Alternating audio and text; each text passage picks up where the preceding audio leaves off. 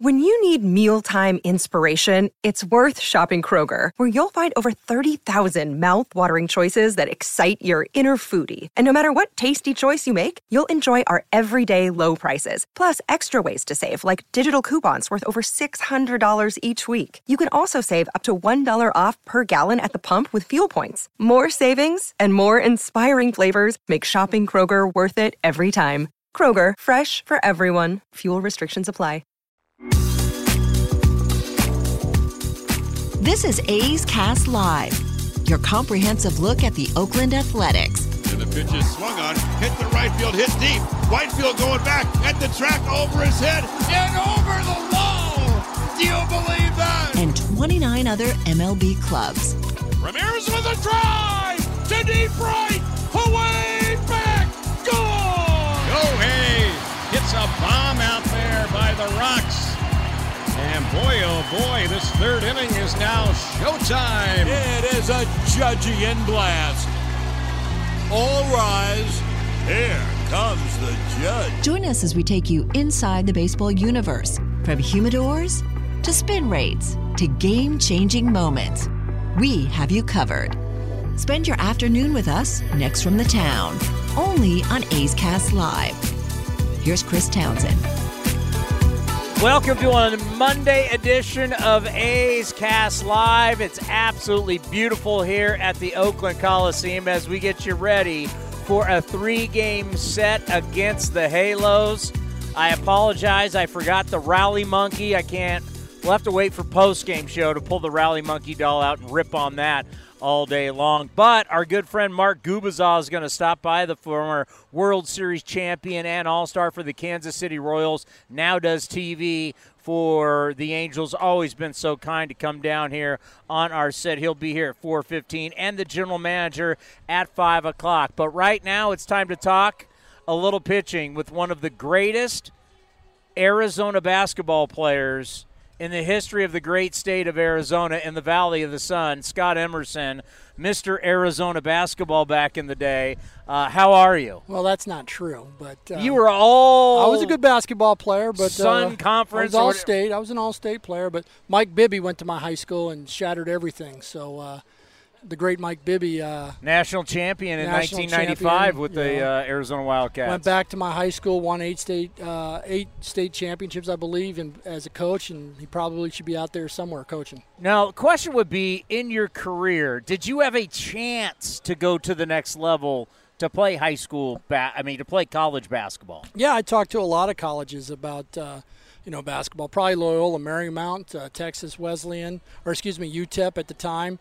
Were kind of big on my list to go play there. Loyola Marymount ran our offense, or we actually ran their offense. So I was very familiar with those guys. I didn't pursue it as much as I probably should have or really, really wanted to because I wanted to be a baseball player. But at some point in time, I got drafted by the Padres in 1990. That tells you my age. And, I thought about, sign with the Padres and then go play college basketball. 90 was your senior year? 90 was my senior year. I am the mighty, mighty class of 90. Hey, there you go. So, the reason why I ask is because something that we have lost, unfortunately, a lot in our sport is guys like from our era, we were encouraged football, basketball, baseball, track, whatever, play multiple sports. And I just wonder how much, obviously the success you had in basketball, how much did that help you in baseball, which now even helps you today as the teacher that you are? Well, I think what you're seeing nowadays is you're obviously everybody's specializing in one sport, but other sports can help baseball players. For me it was basketball, footwork, being able to move around the court, being able to stay in front of your man on defense, being able to try to get around the guy defending you. And, I look at soccer players, I look at hockey players, how balanced they are and how well-conditioned they are. My high school basketball coach, Jerry Connors, is the Hall of Fame basketball coach in Arizona, and we ran a lot. We would practice for 3 hours, and the first hour and a half was without a basketball. So he really trained our cardiovascular, our stamina, and our legs, and our ability to move. And nowadays you're just a pitcher. You get to learn to hit, and this is what you are. I'd like to see guys play multiple sports. I think it helps out for baseball, being an athlete. Yeah, a lot of coaches would always say, if we get beat, we're not going to get beat because we can't hustle. We're going to be in shape. We're going to hustle. If they're going to beat us, they're not running us off the floor. 100%. I mean, we full court pressed. We ran and gunned. I mean, we try to throw up as many shots as we possibly can. Maybe that's why I scored some points in high school. But, my high school basketball team, they created a system like Loyola Marymount, and they went out and tried to put up as many points as they could. And when Mike Bibby was the head coach, they were the only public school to play at the Geico National Championships. So they did a great job for a long time in basketball. So today I want to talk about the fastball up in the zone, because right now the old man is back. Justin Verlander, I don't know how much video you've been able to see, but lately Verlander is back to the 97, 99. It's his highest velocity since his hike there in that 2007 time. Think about that, 2007. We're in 2022. And Verlander being able to throw 97 to 99. What is it about the high fastball that guys struggle so much against right now? We know launch angle, but the high fastball in vogue. Well, if you got high spin rate, something around 24 to 2,800, that ball doesn't appear to sink. Obviously every ball's moving down because you're on a 10-inch elevated surface on the mound, and you got some finish out in front. And there's gravity. Yeah, and there's gravity, always the Magnus force and all. We can get into that later, but it's always pushing the ball down. But the guys who create really good backspin on the baseball, that gravity and that Magnus force, the Magnus force kind of keeps it up in the air, and the gravity's trying to push it down. So, it's just when you have a higher spin rate fastball, that ball is able to play a little bit better at the top of the strike zone, just like a lower spin rate. If you look at, two-seam fastball guys, you want that sinker to be around 1,900 or less, and it's loose rotation, and that gravity keeps pushing that baseball to the bottom of the strike zone. So, when I'm looking at spin rate, you start looking at 21 to 2,300, and that's kind of, for me, middle of the plate across the strike zone. I want guys to either be below 2,100 or above 2,400. The guys above 24, we can get some elevation up top, and I also look at drop, 16 inches of vertical drop is generally what is major league average. So if their ball drops more than 16 inches, then maybe they don't play it up at the top of the strike zone as much. You have to look at the hitters who just chase velo. So, we got plenty of guys that have thrown 92, 93 that can still beat guys up top because their ball appears not to drop. I was trying to get a ball out of my bag, but I don't have one. So when it comes out of your fingers, and the ball's coming out of your fingers like this, you have a ball on you? That's why I'm always prepared with a baseball. So tell us, okay, why is his spinning so much more than the average guy? Well, he's behind the baseball. He's center cut of the ball, and that ball is rotating straight back. His spin axis is around 12 or 1 o'clock, which means that the ball's not bouncing, the ball's not wobbly, and it's just back spinning, right? So if you get a two-seamer, sometimes when it comes off your last finger, now you're creating some looser spin because of the two seams are wide open, and this ball starts to wobble a little bit, and gravity's starting to push this thing down where the Magnus force is helping a four-seamer stay up top. As you can see, that tight spin right here, people at home may not be able to see this as good, but that tight spin cuts through the air currents, and Magnus force is keeping the flow up longer, where when the ball is loose and got loose rotation, the gravity's hitting the seams and kind of knocking it down a little bit more. So that's why, you can now, it's easier to quantify. The one thing that we got to remember, though, is like, when I was in the 8th grade and I get ahead of a hitter, my dad would yell, give him the dreaded high hard one. Bob Gibson, those type of guys, Steve Carlton, they had nasty sliders, but they also had real tight, I'm assuming they had real tight elevated spin on their fastball, and they were able to keep their fastball up. So now they got the hitter looking in two spots. They got him looking up for an elevated fastball, and they got him looking down in the dirt for a wrap breaking ball. And that's what, helps you get swing and miss. You got hitters looking in two different areas of the plate, and you can go to one area or the other and keep them off balance. Sandy Koufax was a genius at that. I mean, that high fastball at 97 and 99, very Verlander-like, but he didn't have the height, so it wasn't coming. It's amazing how tall Verlander is, but then you had Sandy Koufax with the big curveball working both both ends of the strike zone. Now that's called tunneling. So Koufax's ball came out kind of up at the top of the zone, probably stayed true and rode it out, and then that curveball came in the same spot. I used to call it tree branching. It looked like the tree, the bark of the tree, and then the pitches start branching off. That's how I used to say it, 7-8 years ago before the word tunneling came out. How can you tree branch? Where does your ball start to deviate? So the elevated fastball, it deviates and it just stays true, and then the curveball deviates, and then all of a sudden that's where you get the bottom fell out of it, or it drops off the table. It just comes out and bottoms out. Can you teach extension and releasing it, like extending out more to get more spin? Well, for me, when you look at deliveries and pitching mechanics, you're always going to extend your arm to throw a baseball, but it's your trunk. If your trunk is moving forward, you stay behind the ball longer. If your trunk starts moving to the side, now your hand generally either flattens out. Some guys go to the side. If you look at two guys in particular for our pitching staff, Acevedo rotates to the side, his arm goes to the side. Zach Jackson rotates to the side, his arm goes up. So, they're two different style of pitchers, kind of both rotating their trunks probably a little bit more than you'd really like, but they're very effective at what they do because they can keep their hand in that strike zone long enough to throw strikes. So, everybody moves differently, and, that's part of my job is to, take the data and quantify the numbers of how, every breaking ball is not the same, even if the numbers say they're the same, because one guy's throwing it from here and another guy's throwing it from here. The appearance, the shape are not the same, because this guy maybe exposed the ball more to the hitter where this guy didn't expose the ball to the hitter, and they're still coming out of the same height release, the same horizontal release, and they have the same height and horizontal movement patterns, but one's from over here and one's from up here. The look to the hitter, the shape to the hitter will not be the same.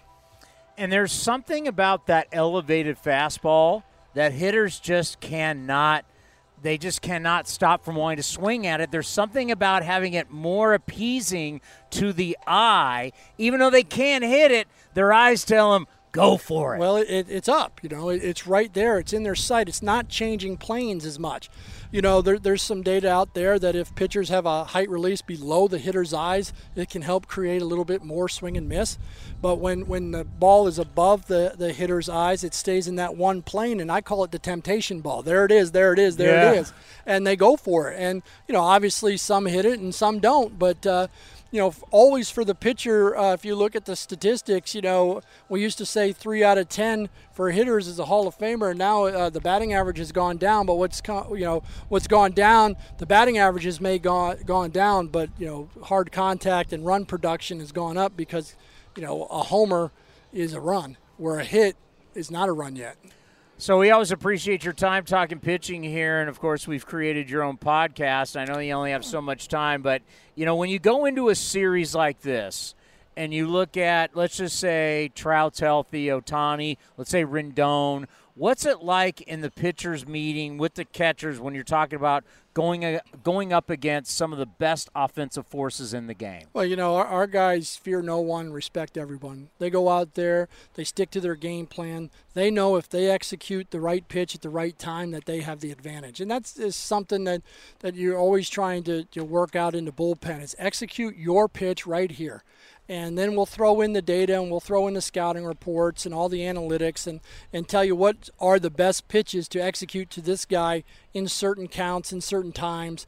Some are more first pitch swingers and they do more damage on the first pitch. Some do damage later in the count. Some hit breakers better later in the count than they do early in the count. So we get all the data. We know that. So, for us to gain the advantage is, doing enough homework to understand what pitch we throw at the right time and we execute that pitch. Most of the time, our guys and all major league pitchers get hurt when they don't execute their pitch. They're trying to go away and the ball leaks back to the middle of the plate, or they're trying to throw a breaker down and they throw it middle of the plate. So obviously middle of the plate, even though middle of the plate, if you look at it analytically, is still not a bad spot to go, but you can't constantly live close to the middle of the plate with good major league hitters. I think about Kirby Snead and Shohei Ohtani, where Murph was way outside and the ball was just not in. it was way in on that breaking ball, and he still, down at the Big A, knocked it out. So missing your target, location, whether you're buying a house or you're pitching, location is so key. And some of these guys are so special. That was a ball that he hit out. Like, you would not recommend swinging at that as a hitting coach, but yet he still knocked it out of the ballpark. Yeah, real estate, right? Shohei is a good hitter. You don't know if he's sitting on a certain speed or on a certain pitch because, you don't know the mentality of him at that present time. But that ball was well in, and he kept his hands inside the baseball. We looked at it, probably 10 inches inside, and he still got the barrel to it, And if you're just, keen on barreling up a pitch and you get something slower, and that's why I still tell our guys, having the ability to throw a fastball where you want it helps set up other pitches. Not saying that you have to throw a lot of fastballs, but when you throw it, you need to throw it to its intended target, and you need to stick it to that intended target. And if Shohei's looking for a breaking ball and he gets one and he swings, he's got a little bit more of an advantage. We'll end on this. What did you average your senior year? Hoops. I think it was 22.9. I mean, did you pass? Did you get other people involved, or were you just, hey, man, you're Michael Jordan and you're shooting every single time down the floor? I saw where Kobe Bryant said, I live in the gym in the morning, I live in the gym at night, and if my teammates came, this is Kobe Bryant speaking. Kobe Bryant said, I had teammates come 10 minutes before practice and left 10 minutes after practice. Why would I pass them the ball? I don't trust them for their work. No, I'm just kidding. But I actually saw Kobe that. didn't give up the rock. Kobe was never going to be a lead leaguer in assist. We knew that. I saw that the other day, so I love that. But no, I enjoyed passing. I played 1, 2, or 3. Point guard, shooting guard, some small forward. I love dealing the rock. I love setting up my teammates for shots. My thing was get to the line as many times as I can and get some of those points. But, I try to get some points, and I try to dish out some points. And, 5 or 6 assists a game were fun for me. The great Scott Emerson right here. You're pitching coach of the Oakland Athletics. Thank you, and we'll see you next homestand. Thanks for having me. We've got 3 games left in this homestand. And coming up next, it's an all-star. It's a World Series champion. The great Mark Gubicza will join us right here on A's Cast Live. The Coliseum has gone by many names, but none better than the Last Dive Bar. Hi, everyone. Ken Korak here, and my friends at Last Dive Bar are helping us celebrate our longtime home. Last Dive Bar has the most unique merchandise for all Oakland baseball fans. T-shirts, sweatshirts, the Ray Fosse line, and my personal favorite, the lights have taken full effect. Visit their website at lastdivebar.com or follow them on social media at Last Dive Bar. All proceeds are invested back into the A's Community Fund and their affiliated charities. Go to lastdivebar.com. That's lastdivebar.com. A's Cast Live continues from the town. Here's Chris Townsend. Well, whenever the Angels come to town, we got to have the World Series champion and the All-Star Mark Gubicza join us here. Of course, does TV for the Angels, and congratulations to new Grandpa twins. Yeah, Chris, first time Grandpa twins. I don't mess around as usual. I'm always a pitcher of 2 for the price of 1. Ground ball, double play, I go with twins right away. By the way, I see Stephen Vogt over there. I can see myself going, I believe in Stephen Vogt. I believe in Stephen Vogt. I love it. So what is it like now being a grandpa? You know what? It's so much fun. Now they're getting to the point now they're almost 2 months old. And when you walk in there, they kind of recognize somebody, they've seen a familiar face. My wife was down there with them today, as a matter of fact, and they had the biggest smile, and they were moving around, so they recognize her being around there all the time. So it's so cool. It's so cool to see them. They're growing, each day. And you almost forget. When you're there every day, it's a little different when it's your own child. But as a grandparent going in there, you see them every 2-3 days. I'm like, wow, they're growing quickly. Yeah, it's congratulations. It's an amazing feeling, and for you, it's going to be a very, let's say, busy off season. You're going to do a lot of babysitting. Yeah, well, I can't wait for doing that. I can't wait for all the holidays. I'll be going crazy. I'm already trying to figure out a way to be able to sneak in and buy my a couple of Halloween outfits for him, but I'm sure I'm not going to get the final say in that one. Then going to Disneyland for Christmas time and stuff. I can't wait for all that stuff. Yeah, us in baseball, our time is the fall, is the winter. That's when we can do a lot of stuff. People don't realize, it's always like, hey, we're going to Tahoe. You want to? No, I can't Hey, we're doing a golf trip. Yeah, I can't go. Yeah, no, and believe me, I've heard that now since 1981 or so. Like, we never have any summers. I'm like, that's okay. We have 5 or 6 months off period. Not many people could say they have that. So, you enjoy the winter, enjoy the fall, but I love baseball, so it's fun during the summer. One thing that it's tough, like you look at the A's, we knew we were going to be bad, right? So this, all the numbers that I have are not, all this stuff's not a shocker. I remember we were talking to you. I mean, we're like, hey, Ohtani, Trout in the playoffs, this could be, that's what this team was trending to at one point, and to where the Angels now are talking about could be one of the worst records, if not the worst record in Angels history. Just what has that been like from when we were talking about how good things were to where we are now? Yeah, when leaving town here last time, the Angels were 24-13. The talk of baseball, really, because you have Shohei Ohtani, mentioned Trout, Anthony Rendon was back completely healthy. The pitching staff, Noah Syndergaard and Michael Lorenzen were doing a great job, and Patrick Sandoval. This and everything was going well. You had Reed Detmers had thrown a no-hitter early in the season, then boom. And I've been asked why. Part of it is obviously having Anthony Rendon down with his wrist injury and Mike Trout being out, but still you didn't anticipate this. The starting pitching overall has been pretty solid. And the bottom of the lineup has struggled because guys are playing in different roles, and I think that's the reason why. Not enough offense. They were at the beginning part of the season. You look at their numbers, top and on-base percentage, slugging percentage, OPS, scoring runs, home runs, running the bases effectively, and then all of a sudden it just stopped. As much as you always think you always have a chance to win with pitching, and they've been in games because of that, a lot of them, but you need to score some runs, especially when you play in the American League. Yeah, and you think about Joe Maddon when he was getting the job and coming back, and it was kind of like linking to the Mike Scioscia era when the team was so successful for so long, and Joe going to Tampa, then to Chicago, winning the World Series, going to come back, kind of be the savior, and we always like the quotes and talking to him. He's such a good guy. Are you just shocked the way it all turned out with Joe Maddon? It was his dream job. He's been in an organization with over 30 years. Always wanted that opportunity to be the manager. And for him, when he first came aboard, it was obviously 2020 was a difficult season for everybody. And then 2021 still not quite, the fans being there to build that kind of energy. He brings that. He's a perfect guy to get everything out of you as far as a player, but a lot of that revolves around the fans being involved in there too. So it was a tough process for him. He was around the players more. The team was off to that great start. You're thinking, okay, this team has a chance. And when you get to the postseason, it's you look at the Atlanta Braves last year. Nobody picked them to win the World Series. You have other teams with winning records and incredible records, but they once the postseason starts, you just never know. And then now I think about this offseason. Now the trial balloons have been thrown out about Ohtani. I think it's crazy. I think from a business standpoint, the amount of money he brings in from Japan and the sponsorship, I think it's insane to even think about trading him. But now that the trial balloons have been thrown out there before the deadline, do you think it's going to be a wild offseason for the Angels? Well, definitely not involved in Shohei Ohtani, that's for sure. He's going to be a big part of this team going next year. And I think you're going to see them doing some things, maybe even more so than we've seen in the past, where they're going to try to do whatever it takes to get this team at a competitive team and win into the postseason. The last two drafts been really good. They 2 years ago, all pitchers. And a number of those pitchers, we already saw one. You guys saw him up here already with Silseth. There's some great arms there. And then this draft it has had, there's some upside on a lot of players.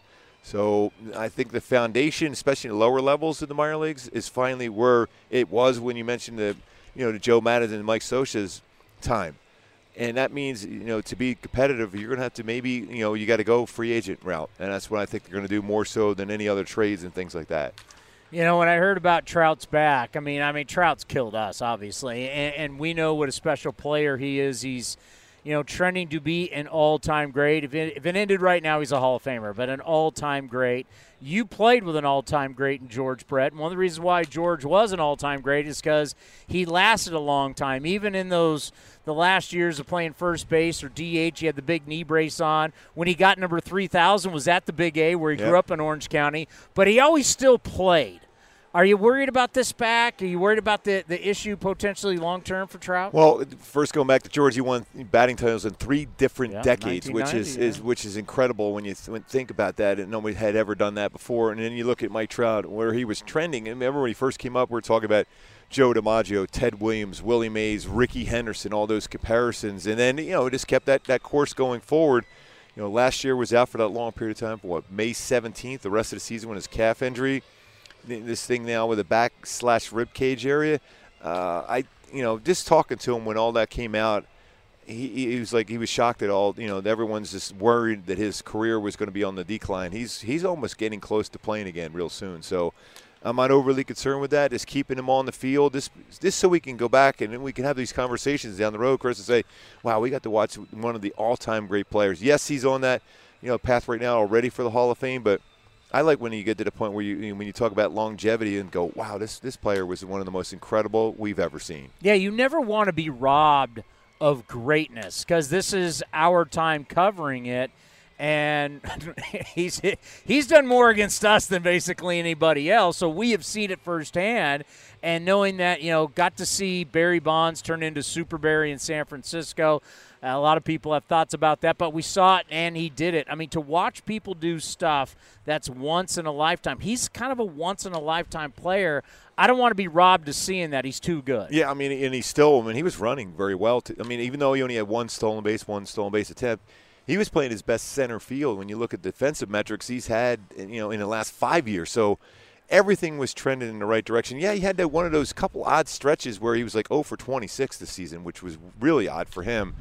But you rebounded and had a series up in Seattle where he hit 5 home runs, 4 game-winning home runs, which nobody had ever done in the history of the game. By the way, how many times we say that during the course of the season? First time in the history of the game, So many things have happened.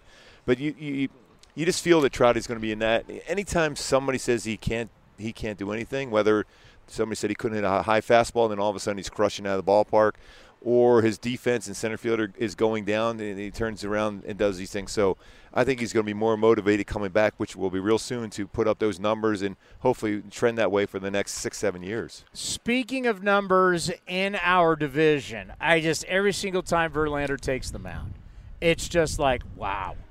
39 years old. He's back to hitting 99, 97. He's having one of the best years, average velocity going back to his heyday in Detroit.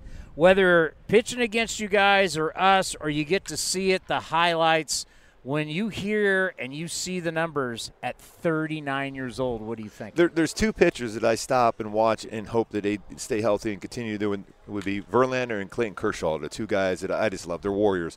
But Verlander is, I'm marveled at him because he's got a lot of mileage on his arm. He's got a lot of strikeouts, a lot of innings, MVP, Cy Youngs, very, very competitive. And to see him, be shut down for almost 2 years and then do what he's doing this season.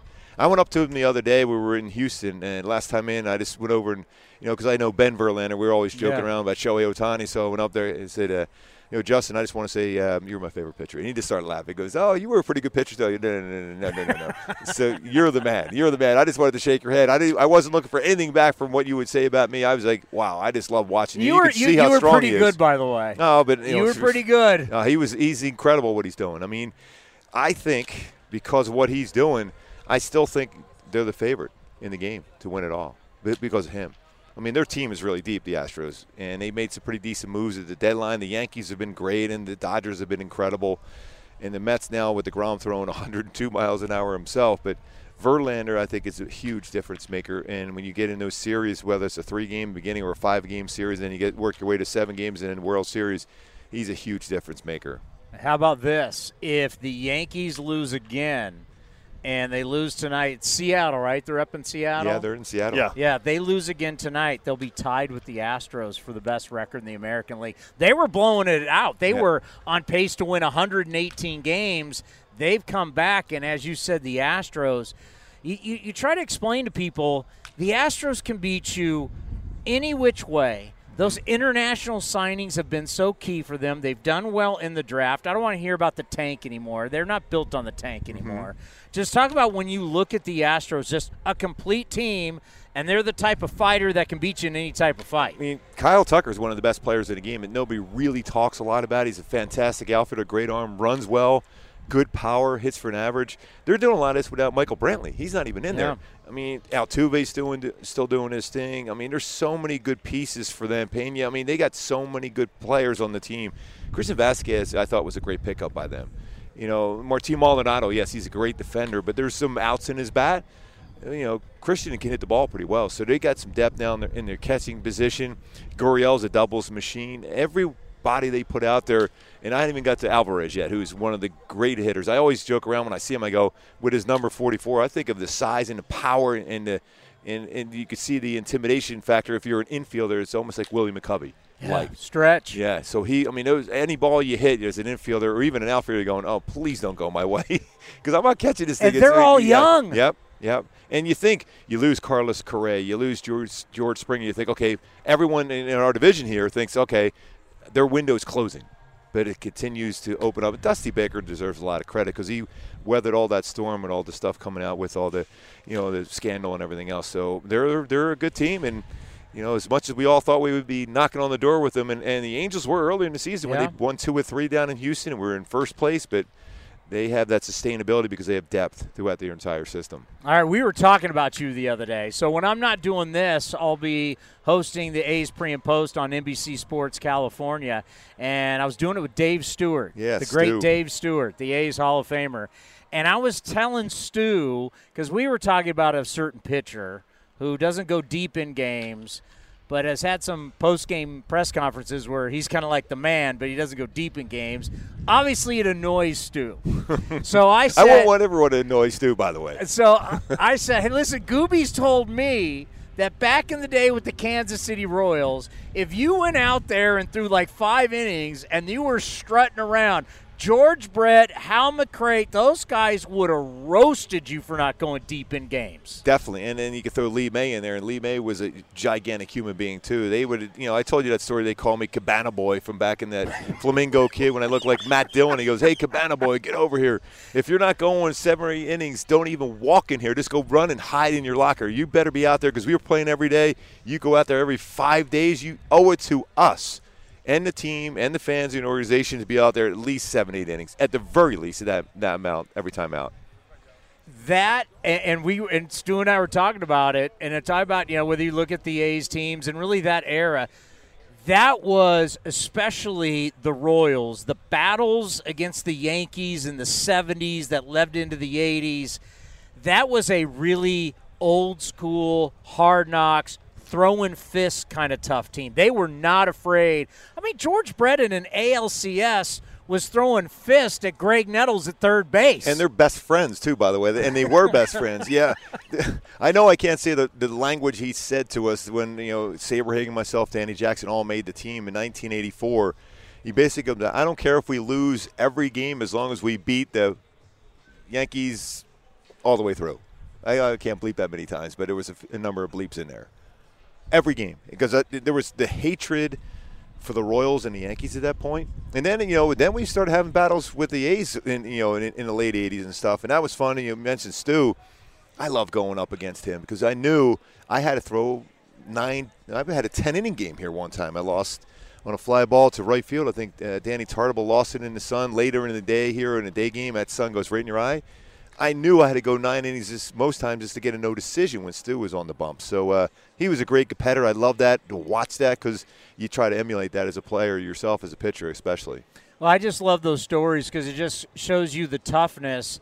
And that's one of the reasons why you guys won so much. It just wasn't the talent. It was that mentality, that toughness. I'm watching the Derek Jeter that we're seeing, and Don Mattingly talking about 1995 where he knew it was last year, and he was like preaching to these guys, we have to win every day. Yep. There is no – losing's not an option. We have to win. And they did. There's just something about that mentality that sometimes teams lose. Yeah, I mean, you always hear the adage, you're going to win 60, you're going to lose 60. It's what you do in those other 42 games. And I'm like, I'm not satisfied thinking we have to lose 60 games.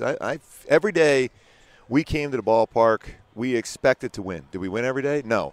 But you never went in there thinking, okay, just to try to win a series, 2 games, 2 games to 1. No. You're winning all 3 or a 4-game series. You want to win every inning in every game. every time you go out there because, that's what where I grew up in Philly, that's what we always did, playing stickball and stuff. I tried to win everything. And when I hear George Brett and Hal McRae, some of the fiercest competitors I've ever been around. And don't get me going when you bring Bo in that equation, too. So, Bo Jackson. So you get these guys that every one of them literally want to win and want to beat you bad every game.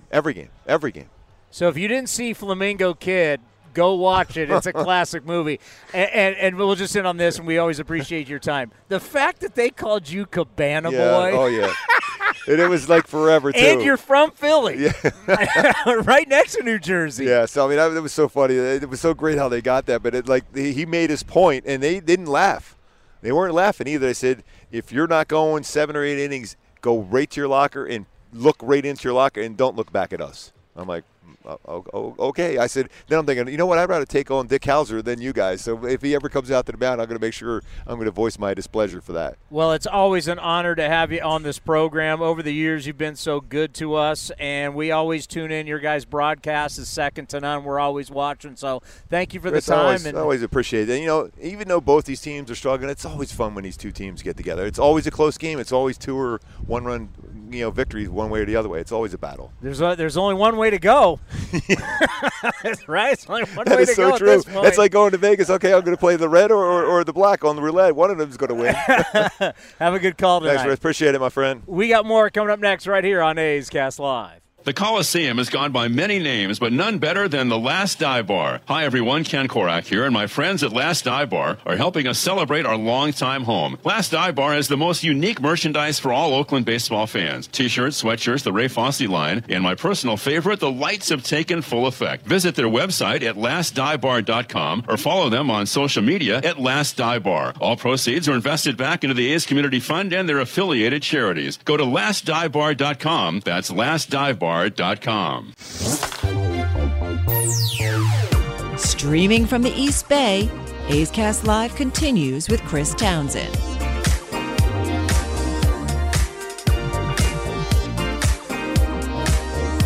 We on? I'm yelling at Griff, the intern. We're live, as Bill O'Reilly said that one infamous time. We'll do it live. You think Griff helps out get us lunches as we're down here in the sun? No. You think he helps? Anything for us? By the way, we did have Griff, the great Syracuse Orangeman. We call it Orangeman, right? Still? All that talk about Ohtani being the MVP. You know what the reality is, folks?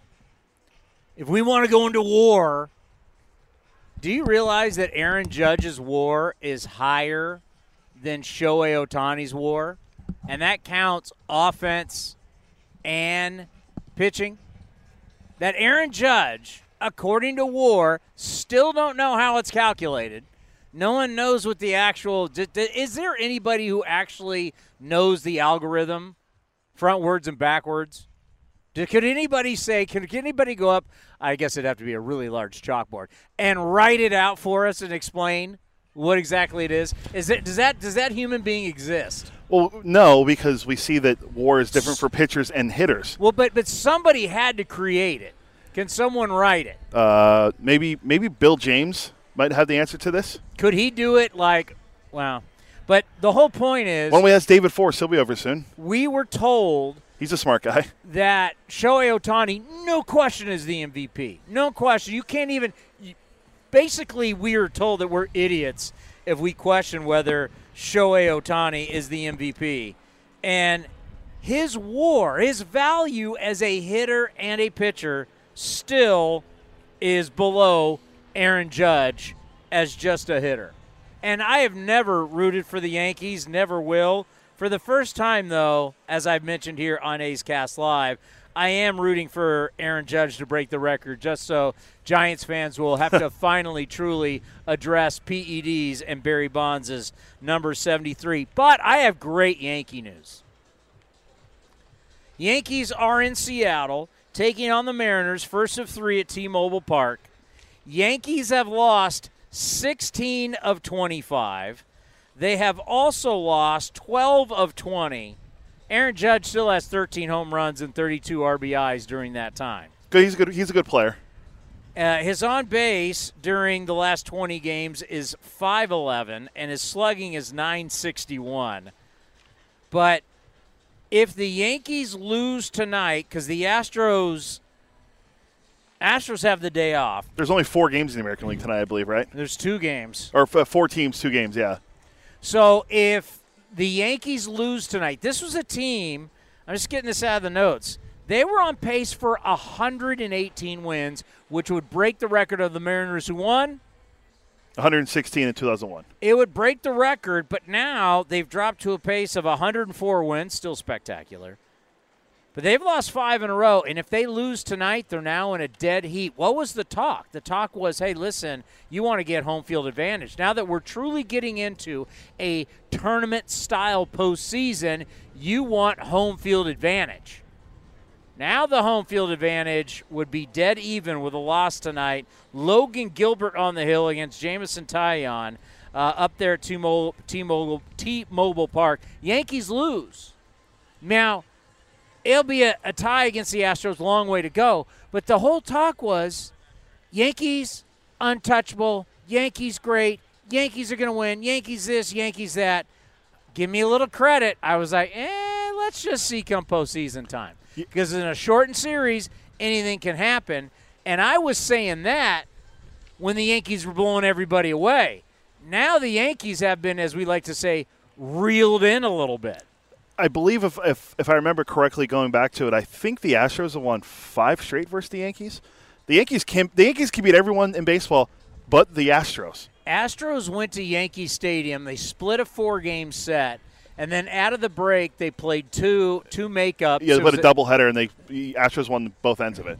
They're 4 straight, then they beat. Yeah, they're a good team. They're really good. No. Actually, that is incorrect because it was a 4-game set in New York. I want to say the Yankees won the last 2 games of that series. There was a walk-off, I know for sure. Aaron Judge had 2 walk-offs in that series. Let me look it up. Whatever, it doesn't matter. The matter is the Mariners, if they win tonight, we're in a dead heat right now, and the Astros hold the tiebreaker for seeding. Kind of important. And the American League East is so highly competitive that it used to be, all right, everybody beat the Orioles and then everybody hold on. But you look at the Orioles, they've won 14 of their last 18 at home. They've won 21 of their last 29 games. They got a series going tonight against the Blue Jays that they're leading right now 3-1. And Adley Rutschman, have you seen his numbers the last 17 games? I know he was starting to come around, but I haven't followed too closely what his numbers are right now. But I know he was starting to come around after the rough start to his career. You could have just said, no, what are they? Because I have them. Yeah, no, what are they? 389. That's pretty good. 1,121 OPS, 12 runs scored in his last 17 games. And you know the one thing? He was a 1-1 for a reason.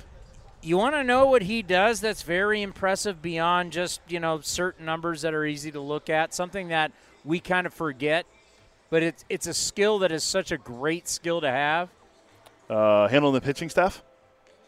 That would be on the defensive side of the base ball. Running. Doesn't strike out. Doesn't strike out. He's a typical Oregon State hitter. A lot of Oregon State hitters don't strike out. He has struck out just 8 times in 72 plate appearances during this span of 17 games. That's just 11.1 K percentage. That is very impressive. Oh, yeah, then you throw on the fact of how he handles the catching situation for the Orioles. But, man, not only swings it, makes contact, and this is a lot of fun that you really look at the one team, and it's probably the biggest shocker in baseball, that you look at the one team, if we're looking at the American League East, of course the Yankees, of course the Rays. You think about the Blue Jays. You wouldn't think the Orioles, the team that's fallen by the wayside, that's really kind of tough to think about and figure out what the hell they're trying to do. That'd be the Boston Red Sox. Hembo, our good friend Paul Hembekides from ESPN had a tweet, and I told you about it before we came down here. The Red Sox are on pace to finish last in their division for the second time in 3 years. The Yankees since 1913 have finished last in their division/league twice since 1913. That's unbelievable. It was 1966 where we went back and looked at who the best player on the team was then, and then in 1990 when they were really bad. And so 2 times in the Yankees' history since 1913 that they've finished last in their division or league. Red Sox are trying to do it for the second time in 3 years. NBC's a little worried about my hit. So if you follow A's fans, NBC, California, A's pregame live, postgame live, I do a hit every single game. I really threw him a loop today because Justin Bieber wore an A's hat doing something on a boat on Instagram. I do not follow Justin Bieber on Instagram. I'm not his target audience. But they wanted me to comment on it, so I made a joke out of it. And so I start my hit by looking away and looking at Ray, and Ray, who's off to the right here. Ray, come into the picture. People can see you. There he is. So I start the hit like I'm looking away, and then I start it, and they're like, did you mean to look away? Like, we're in the entertainment business, but for some reason people in baseball don't understand that we're also here to not just regurgitate analytics, data, percentages. Personality still does play. Yeah. And if you are going to watch A's pregame live tonight and you do see my hit, I ripped the fact that they asked me about Justin Bieber wearing an A's hat on a boat that I still have not seen. Yeah, I saw it was on a flash all over Twitter last night. I saw a lot of people retweeting it. I don't follow Justin Bieber on social media. You don't follow the Biebs? No, I'm not his target audience either. I have a lot of respect for the career, though. The career as a kid into an adult. He's had his issues off, but looks like he's figured that out. Big hockey fan. He's continuing to print money, and he's continuing to be successful. So I'm not hating on the Biebs. I just use the Biebs and humor for my hit. They're having a hard time realizing that there is entertainment when it comes to what we're doing here. It can't just all be OPS plus, ERAs plus, and weighted runs created plus. I mean, let's be real here. You did talk about Cole Irvin's record at home and how good he is. I mean, so there's your stats in the. There was some substance to this. Mark Gubicza. Oh, excuse me. It's being Griff, the intern. It's Bieber. Hold your phone up here. Give me your phone. We are now seeing it officially. Put your phone up here so people can see it. Can they see that? I can't see. I have sunglasses on. Yeah, I can see it now. Yes. It's Bieber is wearing the hat backwards. Yeah, backwards A's cap. You know, for years, A's hats, whether because of all the Oakland rappers, hip-hop artists, have worn athletics gear or Raiders gear. Obviously, back in the day, a lot of L.A. Raider gear back in the hip-hop scene and L.A. Kings. But those hats are so fresh now. The fact that A stuff shows up does not shock me. Green and gold has always been very popular. There's this football team that's been pretty good over the years. They play in Wisconsin. You might have heard of them. They're called the Green Bay Packers. They have a good quarterback to play to Cal. Cheeseheads. They've won a few NFL titles and Super Bowls, too. One of their coaches was the trophy was named after him. So green and gold has been very popular. So I'm not shocked that the Biebs would put on a A's hat and rock an A's hat on Instagram. I don't know if it's going to change our lineup and everybody will stop hitting 218 and 180 and 185. We do have a 250 hitter, though. Stop it. Murph's at 251. Big Murph. Got to give it to right now, Big Murph leads AL catchers in RBIs 39, hits 77, third in home runs. Offense, last 21 games. Yes, I can break away from Biebs and give you your traditional stats just to satisfy you. Last 21 games, even though I'm going to be honest with you. I am going to ask today, David Forrest, why are we pushing back our best pitcher to not pitch against the Giants? Like, kind of in a year like this, if there's like 2 games we really want to win, isn't it the game against those guys? Because we can't stand those guys. Like, we literally cannot stand their fan base. It is one of the – it'd be one thing if Pac Bell, SBC, AT&T, Oracle Park had been there forever, but it hasn't.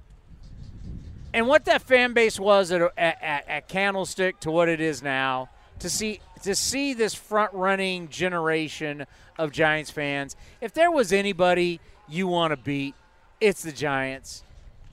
Why are you not pitching your best guy, Cole Irvin, against the Giants yesterday? The guy that leads the American League in ERA at home. Why? I don't know. I don't get paid enough money to make those decisions. Well, I'm asking you why. Give me the answer. Well, from what we were told after the trade of Frankie and Lou Trevino was they really didn't need to think about a 5th starter because of the off days. So Cole was slated to start yesterday, and now he's pitching tonight. And you can't push if he needs to be pushed back. Can't you push him back after the start against the Giants? Yeah, I mean, and you call up Adrian Martinez to make the start, and then you send him back down again. He's already back down to AAA. Domingo Tapia is back up here. I mean, Dermis Garcia plays on Friday night. And he's sent down the next day. Maybe Saturday. Was it Saturday? Yeah, maybe Friday we're off. Yeah, maybe we'll see. You can ask David. When are we going to see JP Sears? He's already pitched in the majors this year with the Yankees. He started the NCAAs on June 28th. We're going to have David Forst coming up here at 5 o'clock, correct? Yes. We'll see my watch. Yeah, a couple minutes. We have questions, and Denzel Clark, I think, is somebody we need to get into. We talked about him last night with Shooty and Bip at the Hall of Fame dinner. I mean, when you like who are the guys that we as A's fans can really start hanging our hat on? Because we know Melissa Lockhart and Bill Moriarty, they're going to like everybody. They're going to like all the guys. And we respect that. We love how they cover the minor leagues. But I need the nitty-gritty. Like, tell me who should I get excited about? Like, in the back of my mind, who should I – because the call-ups in September are not the same. What are the numbers now? You can only call up a few guys. Yeah, because I think the roster expands to 28 instead of 40 or whatever it goes. Instead of like – I'll never forget being in Minnesota. I'm with the Raiders. Raiders are taking on the Vikings. And I took Brent Musburger over to the Royals and the Twins game. We're out in left field having a beer. They've got this cool bar at Target Field with all the football was going on, all the college games. It's a Saturday game. And we're watching the Royals. The start of the game's about to happen. The Royals bring out it seemed like they had 40 guys for their bullpen. It was September call-ups, and it was amazing the amount of guys. Royals stink. Year's over. Twins are good. Twins are going to play. This is probably like 2018. When did the Bomba squad hit 19. the most home runs? Might have been 19. And it was gross how many relievers were walking out to the bullpen. It was like, this has to stop. This is ridiculous. All right, coming up next, we'll have the GM report. The GM of your Oakland Athletics, David Forst, will join us next right here on A's Cast Live. The Coliseum has gone by many names, but none better than the Last Dive Bar. Hi, everyone. Ken Korak here, and my friends at Last Dive Bar are helping us celebrate our longtime home. Last Dive Bar has the most unique merchandise for all Oakland baseball fans. T-shirts, sweatshirts, the Ray Fosse line, and my personal favorite, the lights have taken full effect. Visit their website at lastdivebar.com or follow them on social media at Last Dive Bar. All proceeds are invested back into the A's Community Fund and their affiliated charities. Go to lastdivebar.com. That's lastdivebar.com. A's Cast Live continues from the town. Here's Chris Townsend.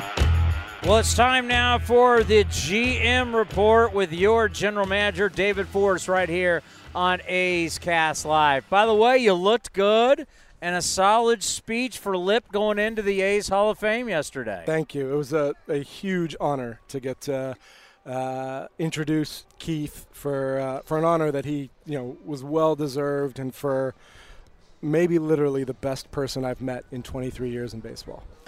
I said, as I had to kind of, from Korak to I had to fill in the blanks, as they like to say in the broadcast. I said, for Keith Lippman, normally these things we're talking about guys who accomplish things from a standpoint of this is how many home runs or RBIs or runs scored or what. This is why you're an A's. All that.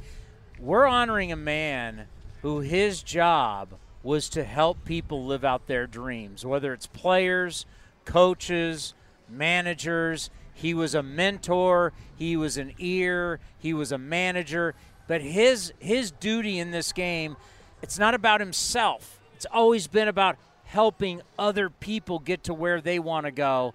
And it's not too many times we honor people like that. 100%. Yeah, like I said, he's so deserving, and there's not enough time to talk about the impact that he's had on this organization. I mean, I said yesterday when I introduced him, he mentored basically every player, coach, or staff member that has come through this organization in the last 30 years. And he'll tell stories about McGuire and Weiss and Steiny, and then all the way up to Chavez and Tejada and Josh Reddick. It spans every generation of player, and never made an enemy along the way, which is hard to do. And then, the impact continues. Like, you look in our dugout right now, our coaching staff, Darren Bush, Scott Emerson, Eric Martins, Marcus Jensen, every one of these guys worked underneath Lip, learned how to be a coach underneath him. And I can say, my first few years here, I learned so much from working with him, and then to get the chance to sort of have him as my farm director and trust his opinions. He's still the guy I go to. When we were doing the manager search this offseason, he's still the guy I go to bounce things off of, to sort of talk through things. He's just an invaluable asset to this organization in every way. And then Steve Vucinich. You go from Lip, who's 52 years, to Steve Vucinich, who's 54 years with the organization. Yeah, I mean, it's been like Vusapalooza around here the last year or so, with the retirement last year. And again, talk about a guy who's seen it all, who's been around everybody, and who's impacted the organization in a lot of different ways. So it was nice to have both those guys out here yesterday. A great day. It was one of those days where I was happy to just be involved, and then I'm sitting over here on the field between Vita and Stu,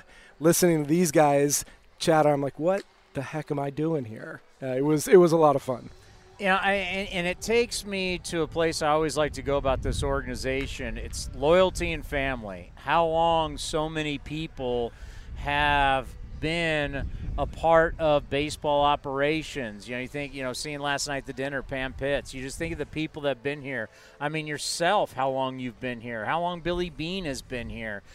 What is it about the A's that you foster that type of family atmosphere and loyalty? And as you've mentioned with your coaching staff, how long everybody has been with the team? Yeah, it's hard to say. I mean, it started for me with Billy, and wanting to be around, wanting to work for him, with him. I know for him it started with Sandy. And I think Pam would tell you the same thing. It goes back to Sandy, and just an environment that you enjoy working in, that you feel valued, you feel trusted, and hopefully, Billy and I have been able to do that for all those people you mentioned who have stayed for a long time. And we've had success. We've sort of weathered the cycles together and know what to expect. And I think there's a lot to be said for that stability and the continuity. How tough is it to weather the cycles? Because losing sucks. You've said it a few times here on the show. It's just that it flat out stinks, and you're all about trying to win. Just for you as the general manager, and you got to take the questions, and people are going to write about you and said, like, what's that like?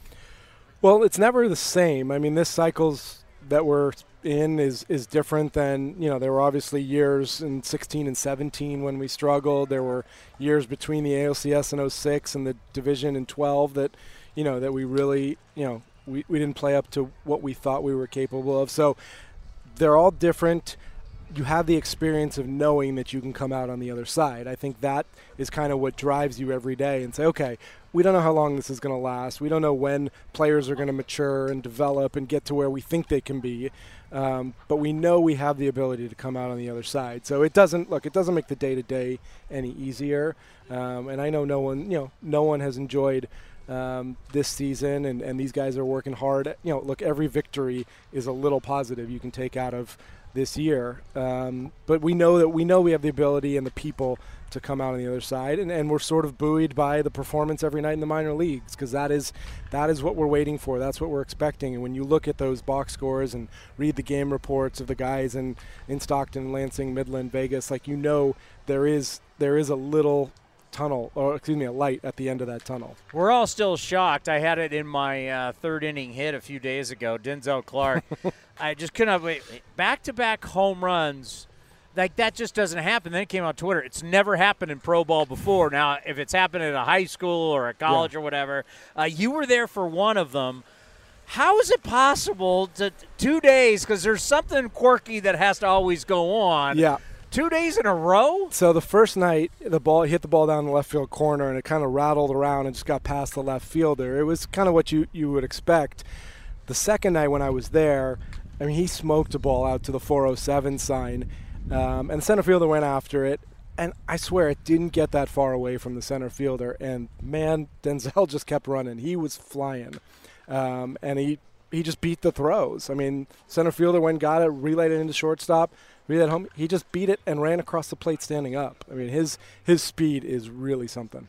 So now that we have gotten through the whole, which I think is really good for baseball, I know it's tough for you guys, but we've gotten through putting baseball on the map in a month where we have no other sports. That's All-Star Game, Home Run Derby, trading deadline, futures game. Baseball was front and center. Now we don't have the waiver wire process anymore. So this now allows you to go out and see your own play. You're so worried about everybody else's players. Now you're able to go see your players. Yeah, I got to Lansing for a couple days last week, which was nice. I actually hadn't been there since they've been our affiliate. So spent some time there. I'm going to get to see the Midland guys play this week, and I'll get out hopefully to Vegas and Stockton again, and maybe even down to Arizona to see those kids. So it is a nice time of year to go see our own players, make sure we have our evaluations in order and know what we have going into the off season. And now also, with the schedule the way it is and the draft, on top of everything else, I'll probably get out and see some of next year's amateurs to get a little bit of head start and help out Eric and the scouting stuff. So what are some names that you think that you look at maybe next year that for our audience could say, okay, I'm going to start checking those box scores? Who are some guys that you think could be just not the future, but that could be in spring next year and potentially help here next season? Yeah, well, there's a couple guys in Vegas, I think, who are really close. I mean, certainly the two guys we got in the Yankees trade, J.P. Sears, who's pitched in the big leagues, and Ken Waldachuk. I think both guys are basically knocking on the door and just waiting for an open spot. Cal Stevenson, who's gone a little bit under the radar, we got for Christian Bethancourt, has been on fire in Vegas, and I think we'll probably get an opportunity soon to see what he can do up here. So there's a couple guys there, in addition to the guys we've already seen who may have an impact. After that, the group is in Midland that is pretty exciting. I mean, Zach Geloff, Tyler Soderstrom, and Jordan Diaz are lighting up the box score on a regular basis. And I think once you're in Double-A, it's really easy for us to picture you in the big leagues. It's just a step away. So those guys are exciting. I'm looking forward to seeing them this week. And then there's a group of pitchers there as well, with Hogan Harris, who's finally healthy, pitching well. Luis Medina came over in the Yankee trade. JT Ginn is back healthy and pitching. Jeff Criswell's doing a nice job. So there's a group of arms there as well that are making progress and who, to your point, will probably come into spring training next year looking to show the big league staff what they can do. And a philosophy that you guys have had that not every other team, it's kind of the big bone of contention with the CBA was, well, I got this great player, but I'm not going to bring him up because we don't have to pay him. And that's not been your philosophy. You guys feel if a guy can play, get him up here and let's go. For sure. I can't think of an example in my time here where we've held someone back for whether it's service reasons or whatever. If you're ready, you're ready. Let's go. I mean, going all the way back to we put Trevor Cahill and Brett Anderson in the rotation out of spring training when they were 20 years old because they earned it. They were ready. So, yeah, any of these guys who proves it, who does it on the field, is ready to be here, I think we'll get them. I've talked all year about how we're sort of balancing right now the young players and the veteran guys who can contribute right now and help us win games on a nightly basis. Like the scales are tipping a little bit, and we're ready to start seeing some of these young guys. I get this question. I'm sure you get it. You got a lot of catchers. I'm sorry, you got a lot of catchers. As of right now, you only play one. I know you can DH somebody, but you're not training these kids to be DHs. Right. So you want them to be catchers, and you got Murph, who's 27, in his prime. What are you going to do with all these catchers? Well, we're going to DH some of them, and we're going to catch some of them. Anybody play short or? No, it's file it under good problems to have for now, and we'll have to figure it out. I mean, Shea's done an outstanding job. I didn't mention him earlier as far as guys who are ready, but obviously you have the year he has. You go out and win the MVP of the Futures game. Like, he's ready to go. Like, I hope to see him here, get him some ABs, some time behind the plate, and see what he can do. Sometime this season. But Shea's been outstanding. Tyler's playing some first base. He's going to go back and forth between catching and first base, but reality is his catching's getting really good. So I appreciate that he's worked at that. And then behind all these guys, you've got our first-round pick this year, Daniel Susac, who we absolutely believe is a major league catcher. You don't draft a guy at 19 overall if you don't think he can play the position. These things have a way of sorting themselves out. And he's a big kid. He is. He fit in our clubhouse really well when he came in. He walked over here, you're like, man, this guy almost looks like a power forward. He is a big dude. He comes from an athletic family. Big brother was a big league catcher, and he's going to fit in well.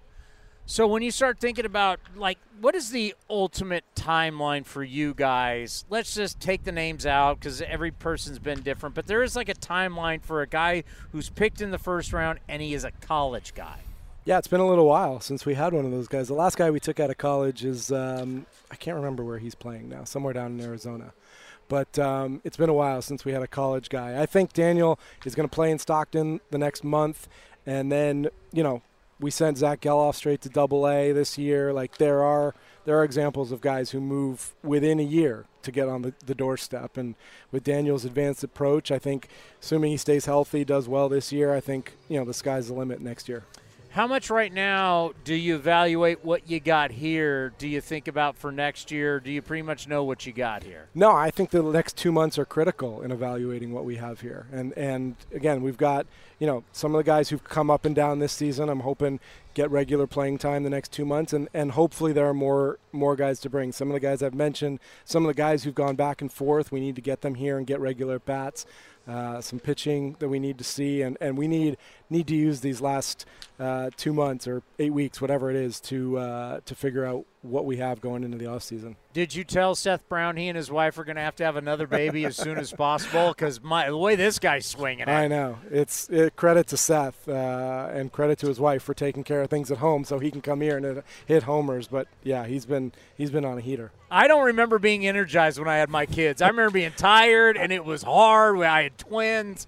I don't remember, life's great, whack, hitting home runs. I don't remember your wife letting you go to Chicago 3 nights after the twins were born. No chance. So, not that it's not easy, when you have a baby at home that you have to worry about, but Seth's done a great job focusing here, and he's been great. Cole Irvin. Yep. Unbelievable this year, what he's turned out. Why didn't he go yesterday against the Giants when I wanted to beat those, Unfortunately, we were not prioritizing that trophy that they gave out yesterday. It's just to rub it in their face, David. I know. You know how nice. much we hate them. It's nice to beat the Giants. You don't like them either. Come on. It's also nice to make sure we get another 8 weeks of starts out of Cole and give him the extra day when he deserves it. He's pitched great. We got to take care of these guys and make sure we give them the rest they need. I know. I hear you. It's just I can't stand those guys. But Cole, best ERA at home in the American League. Now that Frankie, all the talk with Frankie and everything, good luck to Frankie. And you know what? Also good on Lou. Lou's a good guy. He was always super nice to us here with A's Cast Live. Good to see him get out to a good start with the Yankees. Yeah. No, I saw him come into that game yesterday against the Cardinals. And, yeah, wish both those guys the best of luck. They were great. I talked to them after the trade was made, and they had, were so appreciative of their time here. I mean, both guys been in this organization a long time. But obviously going to an opportunity to win a ring, and wish them the best. And I think of, Cole, you think of Blackburn, and I throw Cap in there. I mean, that's a solid 3 right now. Evaluate, and then you go to spring. knock on wood, whatever. I mean, that's kind of 3 going right into spring, knowing you got a threesome. You need 2 more. Right, and we've seen really good things. When our rotation is healthy, you've got those 3 guys. We've seen Aller make progress. We've seen Logue compete really well. We saw Adrian throw the ball really well yesterday. And I've already mentioned Sears and Waldachuk. I mean, these are the things you sort of build towards in a year like this. You sort of stack these starters, and that some of them are going to perform better than you think. Some aren't going to perform as well. Some are going to be healthier than others. But we're building this depth now because I think we have a chance to put together a really good rotation going forward. What's best case? We'll end on this. What's best case scenario how this season ends up? Well, as we've said every time I've been on here, we still want to win games. I mean, that still is the best outcome at the end of every day because it's the most positive. It's the easiest to take things away from. We're still looking to win games. Along with that, the best outcome is we know more about the guys who are going to be here going forward than we do now. That's important. There you go. It's the GM Show right here on A's Cast Live. Thank you so much for the time, and we'll talk to you soon. Okay, Tony. The Coliseum has gone by many names, but none better than the Last Dive Bar. Hi, everyone. Ken Korak here, and my friends at Last Dive Bar are helping us celebrate our longtime home. Last Dive Bar has the most unique merchandise for all Oakland baseball fans. T-shirts, sweatshirts, the Ray Fosse line, and my personal favorite, the lights have taken full effect. Visit their website at lastdivebar.com or follow them on social media at Last Dive Bar. All proceeds are invested back into the A's Community Fund and their affiliated charities. Go to lastdivebar.com. That's lastdivebar.com. Streaming from the East Bay, A's Cast Live continues with Chris Townsend. Over the years, we've talked a lot about walk-up songs for hitters. But you never really think too much about the songs of bullpen guys when they get done and they come out. I think the 1, 2 that, it was Mariano Rivera and Trevor Hoffman, the 2 guys that are number 1 and 2 in all-time in saves. It was Enter Sandman with Mariano Rivera, who, by the way, he's just so low-key. To me, that wasn't great because when he came out, he just kind of came out. Hoffman's was pretty crazy. Who's this? Mariano Rivera, number 42. But he didn't come running out. He wasn't he just moseyed on out. Threw the cutter, 8 pitches, let's go. You got Hoffman's. The Hell's Bells was, this was good.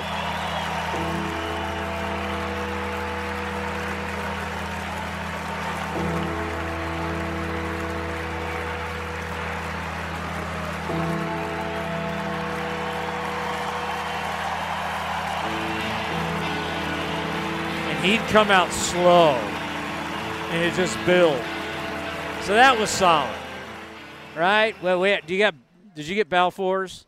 Yes. Give me 1 second. Balfour Rage. I mean, there's been some, right? No, our right field crew were going nuts. Left field was going nuts. This was good, but maybe the most famous one from any walk of life.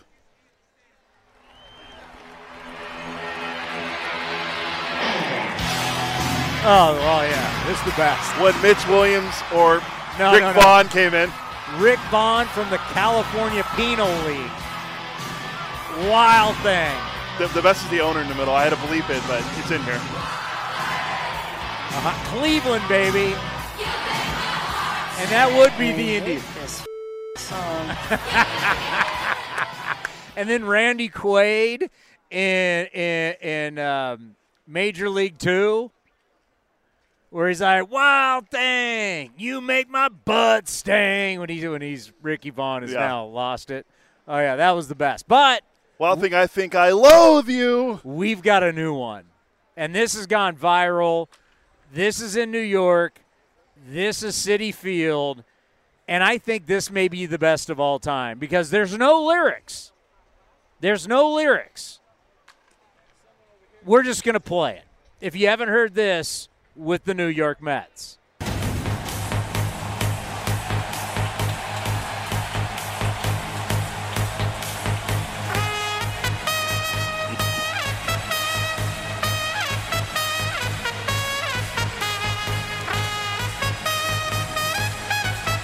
This is great. The trumpet. It's the Matador. The Matador's coming to kill the bull. Death is here. Can you imagine a packed house and this trumpet's rocking? Can you imagine here, this sound system? You know, wait. So that's, I believe it's called Narcos. That's Edwin Diaz's song. Mr. and Mrs. Met. Narcos from Netflix? Pablo Escobar? That's actually a very good theme song. Great show. Great show. Mr. and Mrs. Met were playing the trumpet yesterday at Citi Field. But that's how into it everyone The is. trumpet is so powerful as an instrument, and you're blaring it loud, and you're coming out. You're just thinking of the bull ring. You're thinking of the Matadors coming to take care of business, and it's over. That might be the best. And postseason-wise, Mets in the postseason, New York, it's Queens, it's going off, and Diaz is coming out blowing people away in the postseason. That could just be incredible. The same way we saw with Mariano Rivera and we saw with Trevor Hoffman. This may be the new one, and it may be the best. I can't even. I'd love to be in the stadium and the energy when that trumpet starts going. Dun, dun, dun, dun. I mean, that could be incredible. You mentioned Narcos. Are you thinking of this? Like this? Yeah. Yeah, but there's something else playing with it. Yeah, I know. That's not you're ruining Narcos. Great show. Let me just. Yeah, I remember the last one because I read the book Killing Pablo. And, God, who was the author? I had him on one of my shows back the day we were doing mornings. Yes, there you go. And when, the very end, when they got Pablo and he's up in that apartment and they can see him, and I remember watching Narcos going, this is the first season. I'm like, no, this can't be it. This is when they kill him. This is bad news. That means we got to keep, we're season 2, season 3. I've heard there's going to be multiple seasons, but when they see him up in the apartment, Los Pepes, it's over. And the reality is, which they don't want to admit, that it was American intelligence, and maybe the reality is American Special Forces who probably actually made that long-range shot that took out actual Pablo Escobar. We would not admit to that. Rumors. What? I'm done? Yeah. You can't have a show that's Scott Emerson, one of the top pitching coaches in the game, one of the top broadcasters, World Series champion, and all-star, the great Mark Gubicza, who I can't believe they called him Cabana Boy. That's pretty good. That is really – did you ever see The Flamingo Kid? No. It's a great movie. You got to watch – It sounds like an 80s movie for sure. It's a total 80s movie. You got to watch that show and then listen to that interview again. And it's not like Gubicza's a small guy. You know, if you're a teammate popping off to him, it's not like he's like. No, he's a large human. He's a big dude. He's Mark Gubicza, for God's sake. You're calling him Cabana Boy? We're talking large as in tall, not large as in large human. Gubicza was legit. And then the GM, David Forst. By the way, can you tell that I can start to tell the season's starting to change. Have you noticed that? Normally – June, July, when we do A's Cast Live, the sun is on us the whole time. It's now August.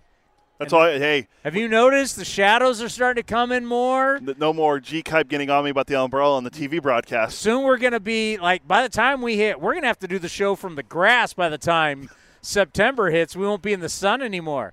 Season's starting to change here in the Bay Area. Summer's not as long. For God's sakes, the kids are already back in school. Yeah, my dad works at a school in PA. He doesn't go back until the end of the month. We used to go back after Labor Day.